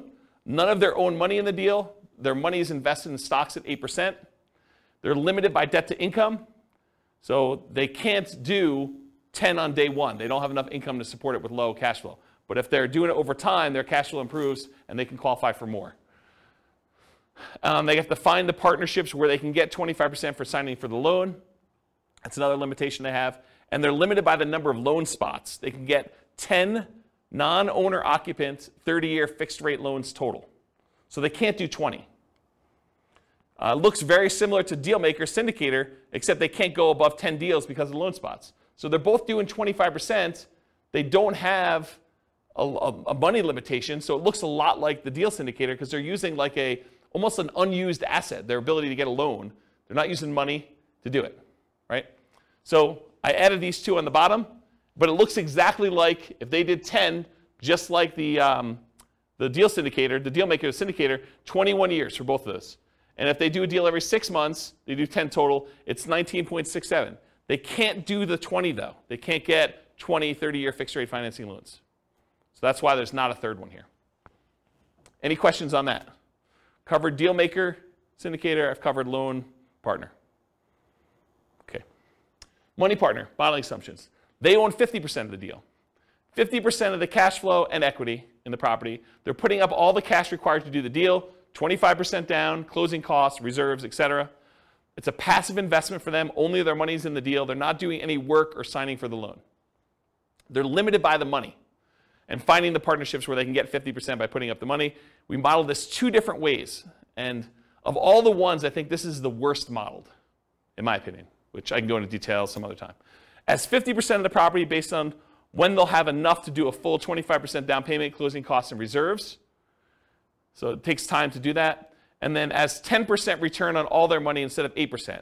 So you could look at this, someone decides to do a money partner, and instead of actually modeling it as I own part of this property and I'm looking at cash flow, what if we just said, because you've got POPs in there and everything else, maybe you're able to overall get a 10% overall return on your money. The challenge with this, and I'll draw this on the board, is what does your return look like over time on a rental property? So this is time, and this is like your percentage return. Does the return you're earning, and this is return on equity, right? Because it's the amount of money you have tied up in the deal. Okay, so return on equity. So the amount of money you have in a deal, what is your return the longer you own an investment, a rental property? It drops. And that's counterintuitive to a lot of people because they think my cash flow is improving, my appreciation dollar amount is improving, my amount that I'm getting from the tax benefits, my depreciation is fixed for 27 and a half years, then it goes to 0. So that doesn't improve over time. And the amount I'm paying down the debt, well, that increases a little bit. It's increasing, but it's really increasing at a relatively slow rate, and it goes to 0 after the loan's paid off. So you'd think to yourself, hey, appreciation's going up, cash flow's going up, debt pay down's going up a little bit until it goes to 0, and depreciation's fixed. You would think that your return is going up over time, but it's not. The dollar amount you're making on the investment is going up, but the amount you have in equity is also growing. And the amount you have in equity is growing faster than the amount of your return is growing. So what tends to happen to your return over time is it tends to go down, and then it becomes asymptotic to what numbers? Anyone know? Anyone know what this number is right here, like at the low? Once a loan is paid off and once depreciation has gone away, what does it actually equal? It equals cap rate plus your raw appreciation rate. So it's whatever the cap rate is in the property, which is your return and cash flow of a property that doesn't have a loan, plus whatever your raw appreciation number is. So if properties are going up 3% a year and your cap rate's 5%, this is 8%. So your return approaches whatever your cap rate plus your appreciation number is at the bottom here, and it starts off really high. Your return on the equity you have starts off at the highest it is, and then your return goes down over time. So the longer you hold your investment, the lower the return you're getting on that investment is. It's counterintuitive to a lot of people, which is why some people will argue that whenever your overall return on equity drops below a certain threshold, some people might use 10% as an arbitrary threshold, they will either do a cash out refinance to raise up their rate again, minimize the amount they have back in the deal, or they'll sell the property and re-leverage up. Does that make sense? So you could go and say, as a strategy, hey, whenever my return on equity drops below X, then go ahead and sell the property, redeploy it as 2 different down payments or 3 different down payments or however many you can do with how much is in there, and then reboost the return you're getting on the assets you have. Does that make sense, everybody? Okay. Any questions on this? Pretty cool, right? So I was telling you this because when I kind of bumped their return up to 10%, you're like, why'd you use 10%? Well, because I think rental properties, especially leveraged rental properties, can beat a 8% return, right? Typically. Although in this case they only own half, but it could beat a 8% return from the stock market, in most cases leveraged. But over time though, this goes pretty low. You know, if you really only have 5% cap rate properties and a 3% appreciation rate, it really literally is going to 8%. And if you're a money partner and you own half of this property, you're getting 4 on your money. So you'll probably want to get out of this deal at some point or refinance out and have less in the deal so that your return on the money you have invested is higher. So I used 10 because I picked it. I went and I actually looked at the average for the first, I think, 10 years, and it was higher than that, but not much. But you can go look at those numbers on there. Okay? So I'm going to model it 2 ways. I'm going to model it where they own 50% of the rental, but they put down the whole down payment. I'm going to model it where they put 10% return on all their money. So instead of the stock market money that they were earning 8%, I'm just going to say it's earning 10. And we'll look at the difference between those two. So these are the two. If they own 50% of the properties, it takes 46.8 years, 46.08 years. If they get 10% return on their money instead of 8%, it's 33.17 years. So pretty slow compared to the other strategies. Okay? Any questions on Money Partner? So I just added in the partnerships over here so you could see relative sizes, sort of in the middle. I mean, it's not like, you know, creative financing low or, you know, even some of the flip type low, but, you know, it's on par with a lot of the nomad strategies. You know, a little faster, a little slower, depending on which one you're comparing it to. It's definitely faster than buy and hold, faster than house hacking. To kind of give you a feel, relative sizes. Is that helpful? Okay. So in conclusion, the assumptions you use for modeling matter a lot.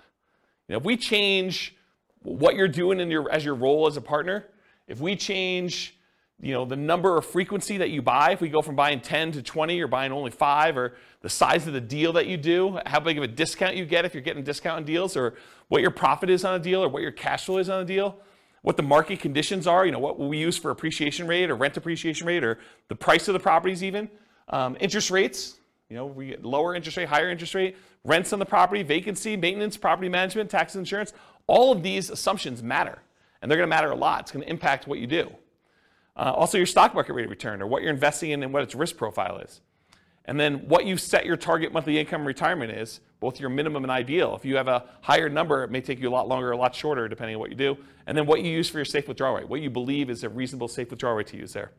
And then the strategies that work best in your market may differ. So maybe it's better to buy and hold, or short-term rentals, or house hacking, or creative financing in your market because it's different, right? So it could be better or worse depending on that.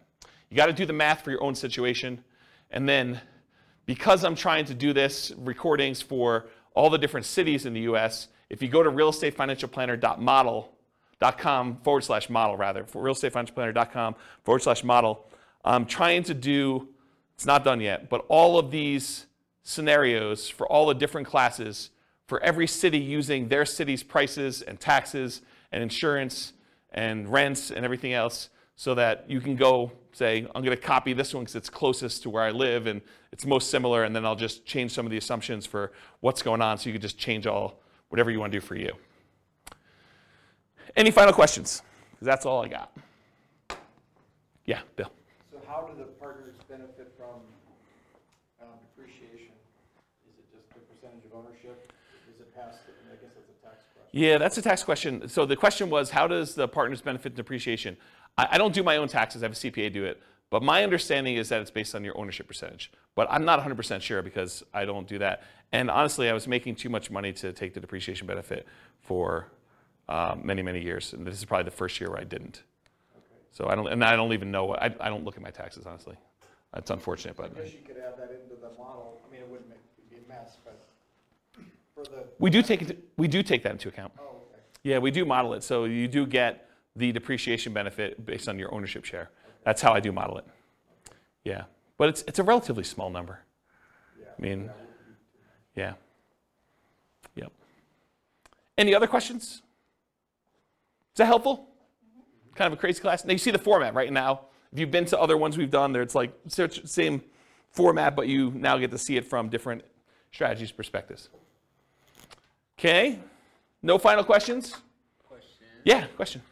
For someone who is new, how do you access those previous classes? They're on the podcast. Okay. Yep, they're on the podcast. Remember that city podcast one I was telling you about? Yep. So go look and click on a link for a podcast. All right, cool. Any other questions? Sweet, guys. Thanks for coming. I do appreciate it. I will talk to you all soon.